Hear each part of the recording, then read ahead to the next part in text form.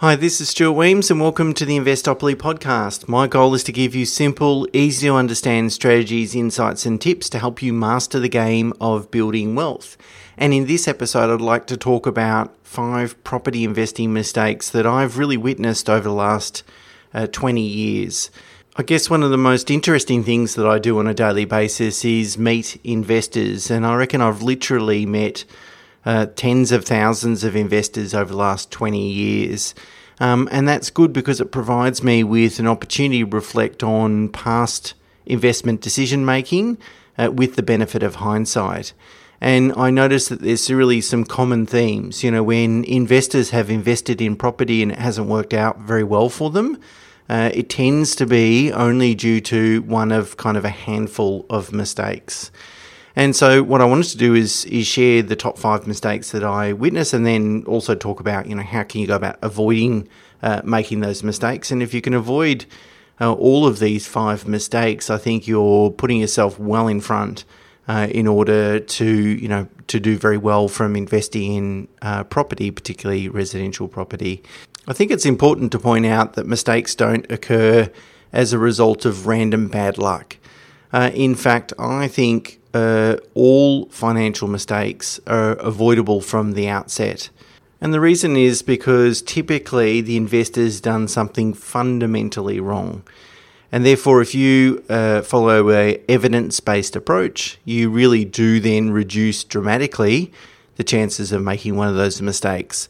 So, for example, if you're investing in the share market and you're trying to pick speculative shares that are going to give you 100% returns over the next 12 months, and you have a look back and say, okay, well, how successful has this strategy been for, most investors?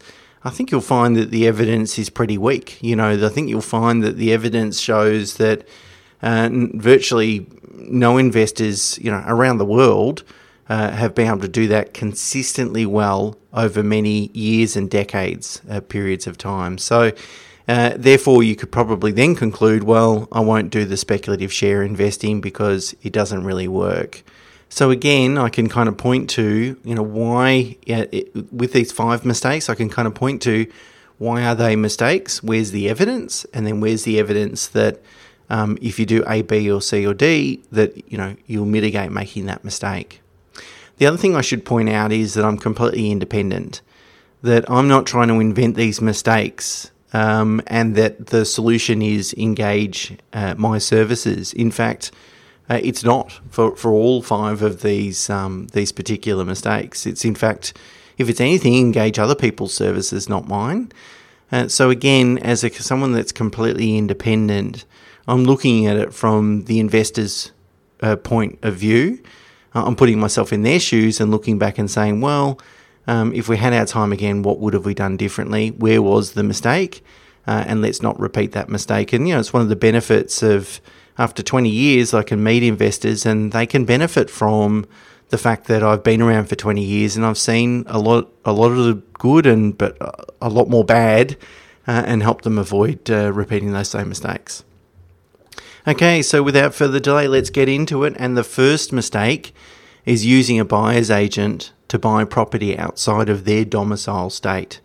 So, for example, engaging a buyer's agent that lives and operates their business in Sydney and they go and buy a property for you in Perth or Brisbane or something like that. I think that's a big mistake. And it's something that's actually only started to occur over the last sort of 5 to 7 years. Prior to that, most buyer's agents really did operate in a certain geographical segment when they were on the ground and so forth. So this is a relatively new mistake. And the reason why it's a mistake is that selecting a investment grade property is part art and part science. The science bit is all the objective considerations, locality, land size, valuation, land to building ratio, zoning restrictions, ability to develop the property, past growth, demographics in the area, although some of those demographics can be lagging indicators rather than leading indicators. All those sorts of it's really the data, if you like. Now, the data you and I can do, if we've got the time, and certainly once we sort of upskill ourselves just a little bit, most of us could really objectively look at the data and try and understand it. And whether that's a property that's around the corner or whether it's a property that's 1,000 kilometres away doesn't really matter. So that's one part of the analysis that's important. But really the reason why I'm engaging a buyer's agent is their experience. And in particular, their experience in a particular geographical location. You want that local area knowledge. Things like, we buy on the north side of the street, but the southern side of the street just underperforms for whatever reason.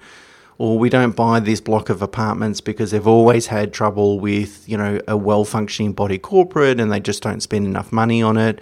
Or they've got a problem owner or something like that. Or we don't buy in this street because the tenant turnover is too high or because too many cars get broken into. These sorts of things, and these are real life examples, but these are the sorts of things that you don't really learn until after you buy the asset. And these are the sorts of things that you want to learn before you buy the asset from someone with that level of experience. So really, if I'm going to go and engage a buyer's agent, I really want that buyer's agent to have 10 plus more years experience in a particular geographical segment. That way, I know that they've seen different markets, different market conditions, different cycles, property transacting a number of times. Often, the same property might transact a couple of times over that period of time. And so they've got the benefit of hindsight, and they've got that real on-the-ground experience that's going to help me avoid making a mistake that isn't an obvious mistake. And the reason it's not an obvious mistake is because it's based on subjective data, the art part of selecting property, rather than the objective consideration. Also, sometimes data alone will invite you to make a mistake. So sometimes the data tells a really good story, a positive story, but someone that has on-the-ground knowledge will go, well, we'd never buy in that pocket for here's a bunch of reasons why, but it's not really reflective in the data. So my view is if you're going to engage a buyer's agent, which is a good thing to do, make sure they're buying in an area where they're the expert, that they've lived and hopefully lived maybe and operated in that area certainly for a long period of time. Okay, mistake number 2 also is a more recent one, probably more over the last 10 years rather than the last 20. But I've seen a few investors, particularly recently, get bitten by this one, and it's buying a development site without sufficient due diligence. So quite often a lot of investors are attracted to sort of small-scale developments and subdivisions. So, for example, you might go and buy an old house in a good suburb and bulldoze it and build 2 or 3 townhouses or something along those lines. And investors, I would imagine, are attracted to it because they think, we can make a quick profit, build some equity, manufacture some equity in that asset, and then enjoy a pretty healthy rental yield as well. And I've talked about previously in different episodes around why it's erroneous perhaps to focus on rental yield and particularly rental yield alone. But the thing that I've seen occur is that buyers agents or particular businesses will recommend development sites without doing enough due diligence, without really understanding whether it's going to be profitable to develop that site. It's what's the saying that no one checks the oil in a hire car or rental car. That's the whole point. They don't really have a lot of skin in the game. And you're the one left holding the bag. So we've seen a couple lately where clients have purchased and there might be a 2 or 3% profit to develop the asset. Well, you're just not going to do that. That's not going to cover your risk and there's not enough return for that. So you've got to be careful. The other mistake we've seen is that, again, a couple of times at least, where an investor goes and buys a development site, it actually might be a decent development site, but they can't get the finance to actually develop it. So they've got enough borrowing capacity to be able to make the first acquisition, but not enough borrowing capacity to fund the rest of the development. And of course, that's kind of pointless because if you can't actually find the money or borrow the money to fund it, then you can't actually realise the profit.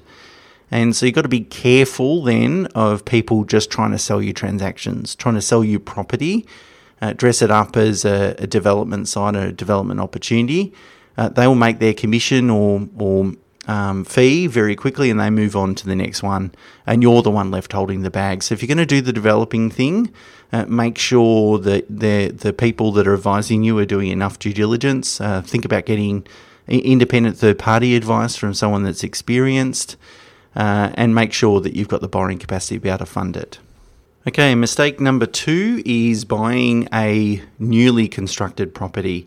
So that's either something that's been constructed in the last couple of years, or buying a property off the plan, so something that's not yet being built. Never have I seen an off-the-plan or a newly constructed property make a good investment. And the reason for that is, there can be a few reasons. The main reason is that newly constructed property is typically mostly building value and only has a small land value component. And I've spoken many times about the importance of having a strong land value component, because the land is the bit that's appreciating, whereas the building depreciates over time. The other problem is value or valuation. You don't really know what the property's worth. Of course, you've got the developer's profit margin built into it, which is going to be 20, maybe 30%, probably 20% in today's prices. Which is fine, as long as the end value is truly its market value. But you don't really know because the property hasn't transacted before. So it's difficult to get an idea of what is fair market value. In the long run, after 20 years, I haven't seen one investor do well out of a newly constructed property. So certainly steer clear of them. The fourth, which I've spoken about a couple of weeks ago, but too much emphasis on rental income, rental yield. So I did an episode last week about that and prioritising growth, so capital growth over rental income. So feel free to have a look at that episode again. But really, I see lots of investors try and balance out both. And as a result, they end up buying something a little bit further out, a little further away from the CBD. So it might be 20 Ks away rather than 10 Ks, just because they're chasing a little bit higher rental yield. They think they get a little bit more home, a better looking property, and more rental yield. But as a result, they're moving further away. So they've got less scarcity with that asset. And we know in the long run, scarcity is a critical component to drive capital growth. And finally, number 5 is not getting advice. So we're investing in property. We might be investing several hundreds of thousands, maybe millions of dollars.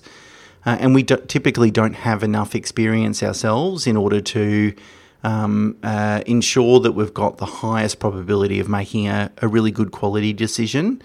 And there's this thesis out there that you really need 10,000 hours of experience before you become good at something. So that might be 7 to 10 years worth of doing it every day before you become really an expert. And so if all we're doing is buying a couple of properties in our lifetime, we're well and truly far away from being an expert. And so not only the risk is that you buy the wrong property, but also the risk is that you don't buy the right property. That you overlook a potential opportunity, not realising how good it is because of your lack of experience. And of course, the flip side to that is buying the wrong asset, and you don't have to make a big mistake. Even a 1% differential in capital growth rate over 30 years will equate to 30% difference in value. So like a small error here, is in over 3 decades is going to cost you a lot of money. So my thesis is that you should take every possible reasonable step to increase the probability of buying the best possible asset that your budget can afford, an asset that has the highest probability of generating the highest capital growth rate over the next 20 to 30 years. And I think the best way to do that is to get advice. Get independent advice from someone that you trust, someone that has lots of experience in that particular geographical market. And the way I look at it is it's insurance. I'm paying an insurance premium against reducing the risk that I'm going to make a mistake. You can't ever eliminate the risk. Nothing is guaranteed, but you can certainly reduce it significantly. And if we think about, the cost of a buyer's agent compared to the differential in growth rate, so if a 1% higher growth rate equals 30% more equity in 30 years' time, then arguably there's an 8,000% return on paying for a buyer's agent. So in the short term, it stings a bit because it's expensive, but in the long run, we'll look back and go, well, that was probably the best investment we've made. Okay, so if we sum up the 5 mistakes that I've witnessed, the first one is not using a buyer's agent to buy property outside their domicile state. Don't buy a development site without really good due diligence. Don't buy anything new or anything off the plan. Don't place too much emphasis on rental income, really focus on capital growth. And pay for advice. Get a second opinion at least to avoid making a mistake. This quote from Eleanor Roosevelt, I think, sums it up perfectly, and it is, learn from the mistakes of others. You can't live long enough to make them all yourself. And that's absolutely true, and particularly when it comes to investing, and investing in property in particular, because we're investing such a large amount in one transaction. Mistakes can be incredibly costly, and if you can learn from other people's mistakes, I think it goes a long way to maximising your success. And I hope sharing these mistakes that I've witnessed over the last 20 years has been useful to help you do that. Of course, if you enjoy the podcast, please share it amongst family, friends and colleagues if you think they're going to benefit from listening. And of course, I remind you, if you want to leave a rating wherever you're listening to the podcast, that would be much appreciated also. Until next week, bye for now.